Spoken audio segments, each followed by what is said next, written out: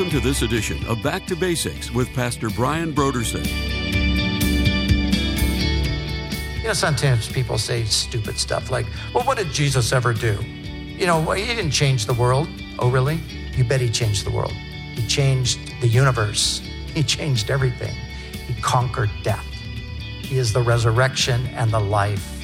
And as he said right here, he who believes in me, though he may die, he shall live, and whoever lives and believes in me shall never die.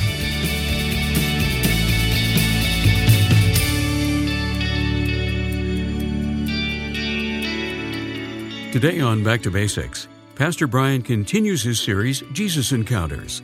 Join us as Pastor Brian begins his teaching on John chapter 11, verses 1 through 44, as he examines an encounter between Jesus and those who grieve.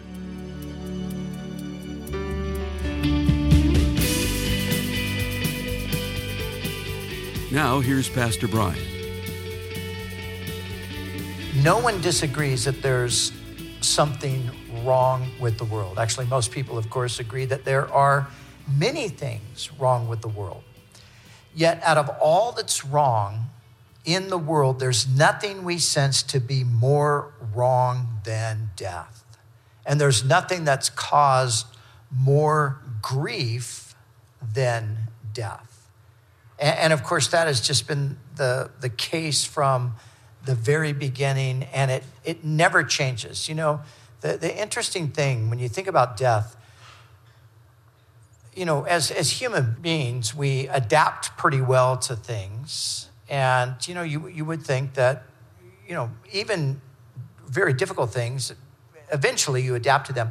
But death is the one thing that we never do adapt to, in the sense that we never just accept that it is what it is. It always seems so wrong to us. The big question as we consider death and the grief that it causes is, who can bring an end to this wrongness, this thing that's just so wrong? Who can bring an end to it? Who could ever put things right to where we don't have to have this experience of grief any longer? And, you know, the truth of the matter is, it's already been done. And the story right here, among other stories in the Bible, tell us that it's Jesus who has put things right.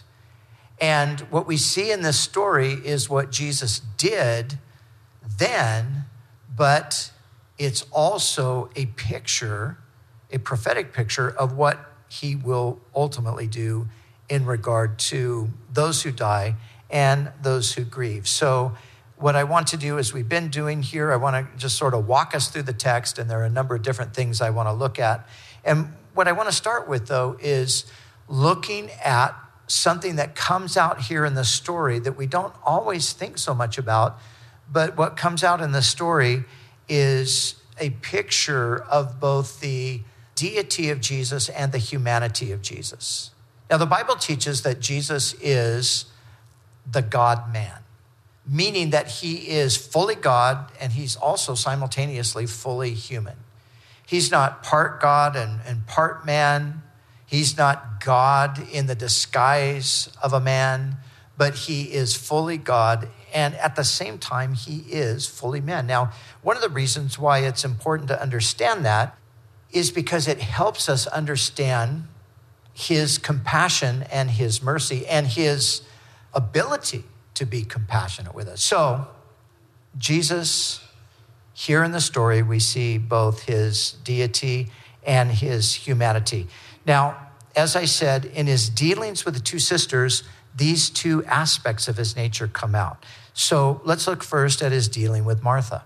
And as he deals with Martha, we're going to see that it's more of the deity in the sense that what he does with Martha is he speaks truth to Martha. What he does with Mary is different. He doesn't really speak anything to Mary. You know what he does instead? He just enters into her sorrow. He enters into her grief. So for Martha, he speaks truth. For Mary, he kind of speaks tears, as Tim Keller put it. That was the way that he spoke. And so as we see with Martha, and really quick before we jump into this, let me just say, Martha and Mary, who appear here, and we see them interacting with Jesus. There's another place in the Gospels where we also see another interaction with Jesus. And I think it's important to understand their personality in the background. Luke tells us another story about these two sisters. And what he tells us is that there's a certain time where Jesus goes into their home and he's there teaching. And Martha, she is off in the kitchen, presumably, dealing with dinner or cleanup or whatever. And Mary is sitting down at the feet of Jesus and she's listening to him talk. And at a certain point, Martha comes in angry. She bursts in and she says, Lord, don't you care that my sister has left me to do all the work? And Jesus says, Martha, you're worried and distracted about many things. Mary has chosen the better part and it's not going to be taken from her. So that's kind of the backdrop for the two women and their different personalities. So we pick up in verse 17. So when Jesus came, he found that he had already been in the tomb 4 days. Now Bethany was near Jerusalem. It was about 2 miles away. And many of the Jews had joined the women around Martha and Mary to comfort them concerning their brother. Now Martha, as soon as she heard that Jesus was coming, went and met him, but Mary was sitting in the house. Now Martha said to Jesus, and I think it was in this tone, Lord, if you had been here, my brother would not have died. But even now, I know that whatever you ask of God, he will give you. Martha, like her personality was, she met Jesus, and I think very confrontationally at this point. I mean, after all, they sent a message to Jesus much earlier, but he didn't come. And so Martha she's upset. And, just on a bit of a side note here, one of the things this shows us is that God can handle us being upset. It's okay. There are times when our circumstances are such that, we might just feel like, Lord, I don't get this. And we have biblical precedent for it. The psalmist said stuff like that many, many times over. Jeremiah the prophet, on one occasion, he says, Lord, you tricked me. You fooled me into doing this. And I'm never going to speak in your name again. That's it. I'm done.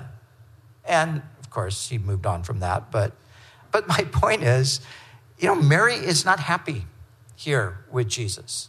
Lord, if you would have been here, my brother wouldn't have died. So Jesus said to her, your brother will rise again. And Martha said to him, I know that he will rise again in the resurrection at the last day. Jesus said to her, I am the resurrection and the life. He who believes in me, though he may die, he shall live. And whoever lives and believes in me shall never die. Do you believe this? She said, yes, Lord, I believe that you are the Christ, the Son of God who is to come into the world. Because of her disposition, Martha needed to be reminded of the truth. And oh, what a great truth. I'm really glad that Jesus spoke to Martha. I'm really glad that she approached him in this way, because it gave Jesus the opportunity to say, in what is, in my opinion, the most profound thing Jesus ever said. And that's a pretty serious statement there, because Jesus said many, many profound things. But to me, to say this, I am the resurrection and the life. Martha, she's thinking, she's of course Jewish. She knows from the scriptures there's going to be a resurrection someday way out in the future. Who knows how long that's going to be? She says, Lord, I know my brother's going to rise again then. Jesus says, Martha, you don't get it. I'm the resurrection. It's not this event that's going to happen out there that's going to raise your brother. It's me that's going to raise your brother. And when that event does happen out there, it's going to happen because of me. So Jesus here makes claims that no one else has ever made. I am the resurrection and the life. He speaks truth to Martha. Now, let's go to Mary. So as we go to Mary, and we'll pick up in verse 32, then when Mary came where Jesus was, she and saw him, notice a different posture. She fell down at his feet. So Martha seems to come confrontationally, sort of standing there with Jesus. Why didn't you come? Mary comes and she falls at his feet, saying to him, Lord. Now look, notice she says the same thing. Lord, if you had been here, my brother wouldn't have died. But I think her tone was different. I mean, she's at the feet of Jesus. She's just like she always is. it's almost like Mary, her personality is a personality that needs an explanation. Some people are like that. Some people need an explanation, and some people don't need an explanation. They just need someone to enter into their experience with them. And so we see Jesus doing both things here. And this is where we see his humanity. So look what happens. So Jesus, when he saw her weeping and the Jews who came with her weeping, he groaned in the spirit and was troubled. And he said, "Where have you laid him?" And they said, "Lord, come and see." Verse 35, Jesus wept. Jesus wept. Now again, look at what he says to Martha and look at what he does with Mary. He doesn't say anything. He just weeps. He just enters in. Now, of course, Jesus was not weeping because of the circumstances that were, irreversible. Because obviously Jesus knew that in just a few moments, all of this sorrow was going to be turned to joy because he was going to raise Lazarus from the dead. He knew that. But yet he enters into the moment with Mary. He enters into her grief. He enters into her suffering. And he there with her, he sees all of this and he weeps. And then it says this in verse 36. It says, "Then the Jews said, 'See how he loved him?' And some said, 'Could not this man who opened the eyes of the blind also have kept this man from dying?' Then Jesus, again groaning in himself, came to the tomb. It was a cave, and a stone lay against it." Now, notice in verse 33 and now in verse 38, it says twice that Jesus groaned. This is really an interesting word.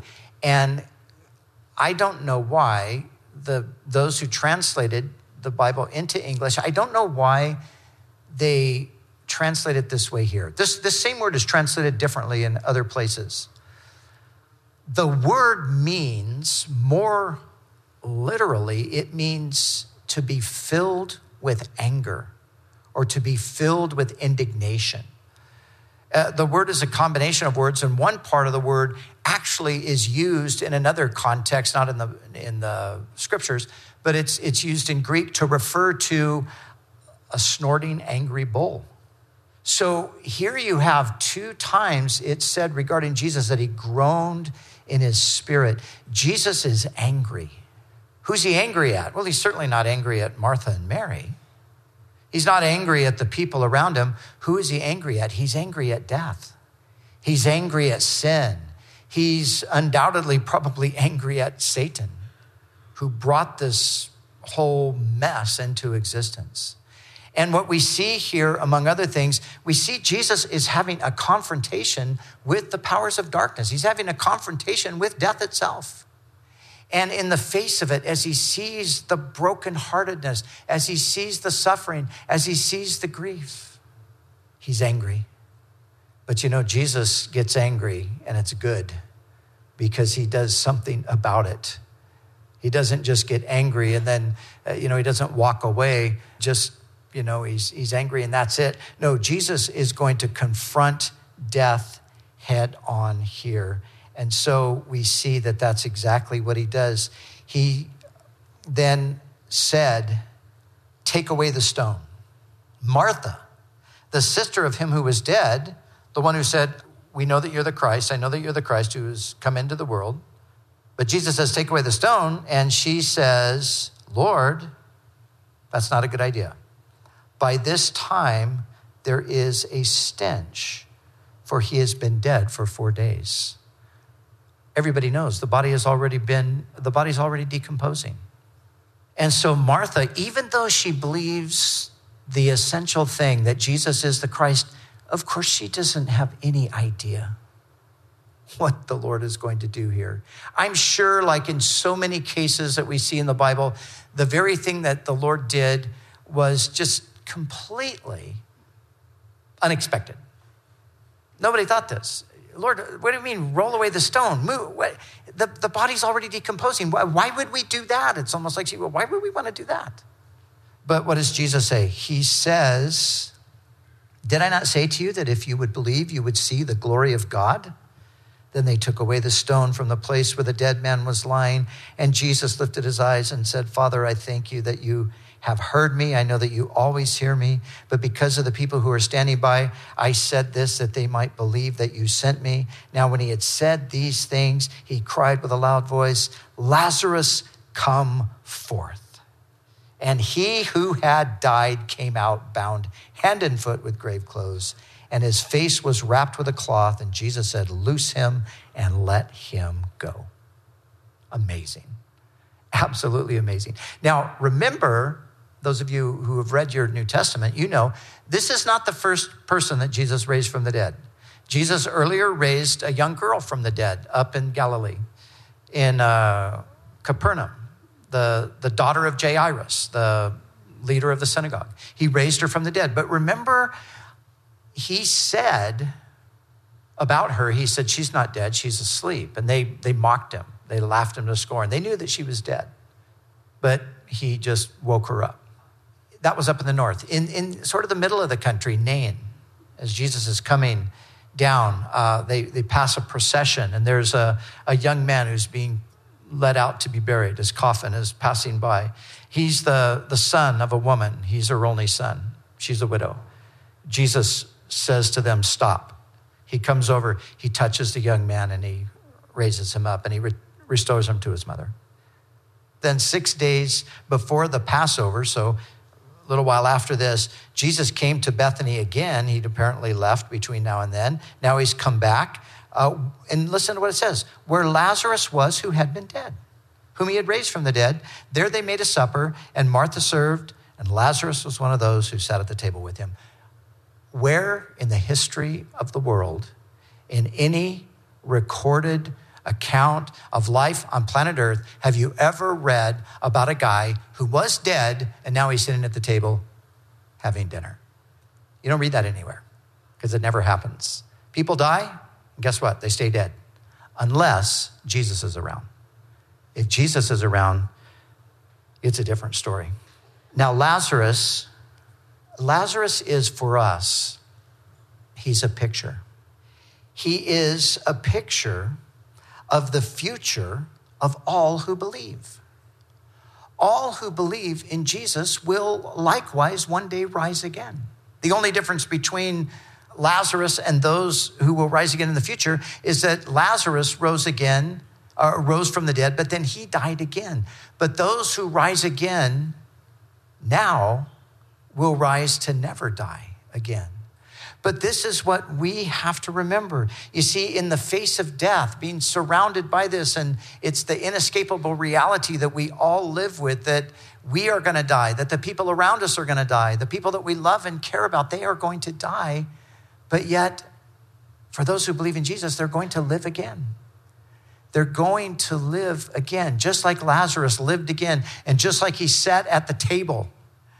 So remember that one passage where Jesus said, he's speaking to Israel, the nation, and he's lamenting the fact that they're rejecting him. He says, many will come from the east and the west, and they will sit down at the table with Abraham, Isaac, and Jacob.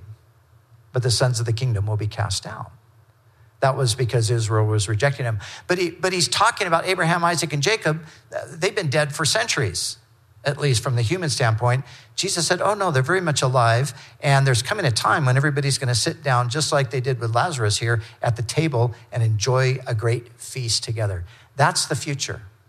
That's what we know to be the reality because of who Jesus is and what he did. And let's remember, as we look at this, you see, Jesus makes this extraordinary claim, unlike nothing we've ever heard. He doesn't just say, I'm the resurrection and the life. What does he do? He proves it. He calls Lazarus out of the grave. But then even more powerfully than that, just a short time later, he will himself be in a grave because he's died on a cross. But what happens? He rises up from the grave. And remember, he told the men of his generation, he told them this would be the ultimate proof of his authority. They asked him when he cleansed the temple, they said, who gave you this authority to do this? And Jesus said, destroy this temple. He was speaking of his body. And in 3 days, I'll raise it. That's my authority. So Jesus doesn't just claim he's the resurrection. He proves he's the resurrection by raising Lazarus and by rising from the dead. So in Lazarus, we see the future of all who believe. We also receive hope for those who grieve, because your loved ones are not dead. They're sleeping. Their bodies are asleep, but their spirits are present with the Lord. And this is the reality. Jesus said, whoever lives and believes in me will never die. He meant that. We don't die. We call it dying because we're just so used to referring to it like that. But Jesus says, no, those who live and believe in me, they never die. When you take your last breath on earth, you are simultaneously taking your first breath in heaven, so to speak. I don't know if we even breathe there, but if we need to, you know what I'm saying? You just transition. It's like a hallway. You're walking, from one room, this earthly life, here's a room, and you exit the room, you go down the hallway, you open the door, and you walk into eternity. That's what death is.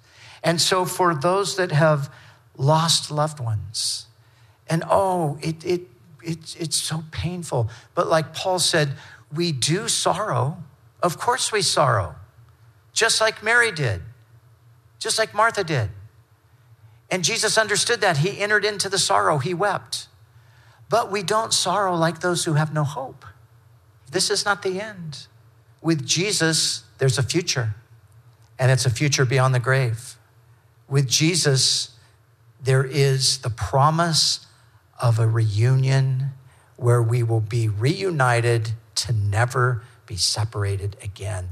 That's what Jesus brought into the world. Sometimes people say stupid stuff like, well, what did Jesus ever do?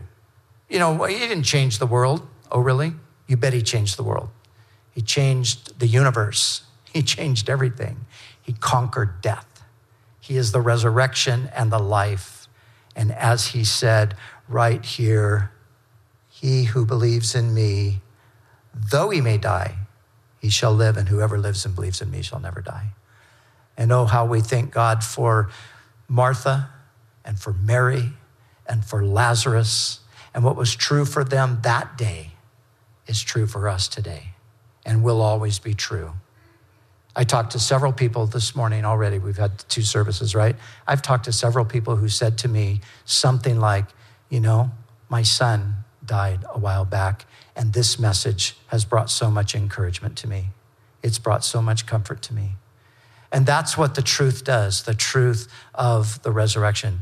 I'm going to close with this. My grandfather died many, many years ago. My mom had lost her mom when I was 2, and she was just 20. And when her dad died, she was very, very sad about that for quite some time. And she told me that one day in, just kind of her ongoing grief, she said one morning she woke up and she just had this passage of scripture in her mind. She didn't even know what it was. And it was 2 Corinthians chapter 5, I think it's verse 8. So because it was in her mind, she went and she opened her Bible and she read it. To be absent from the body is to be present with the Lord. And that word just brought her peace, that she knew that everything was okay with her dad, that he was present with the Lord. And that's the hope that we have. That's the truth that we go through life with. And that's the comfort that we find for ourselves, and it's the comfort we share with others.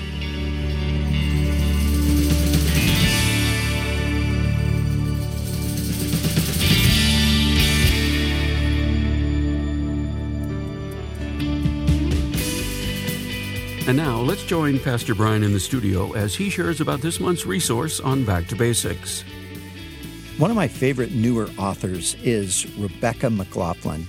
She wrote the book Confronting Christianity a few years back, which was the book of the year at the time. And she's done a new book called Confronting Jesus. And in it, she is looking at 9 encounters that people had with Jesus and answering really important questions that people are asking today. So I can't recommend Rebecca enough. She just does an excellent job. And I know you're going to appreciate this book, Confronting Jesus by Rebecca McLaughlin. Again, this month's resource is a book titled Confronting Jesus, 9 Encounters with a Hero of the Gospels by Rebecca McLaughlin.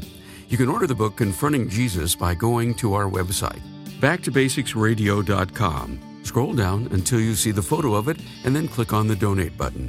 When you give a gift to Back to Basics, we'll send you the book Confronting Jesus by Rebecca McLaughlin. It's our way of saying thank you for your generous support of this ministry. We'd also like to remind you that all of our other resources are waiting for you at backtobasicsradio.com or by calling our request line at 1-800-733-6443. That's 1-800-733-6443. Our desire is to encourage you in your daily walk with God. We'll continue tomorrow with more valuable insights from Pastor Brian as we continue our series, Jesus Encounters.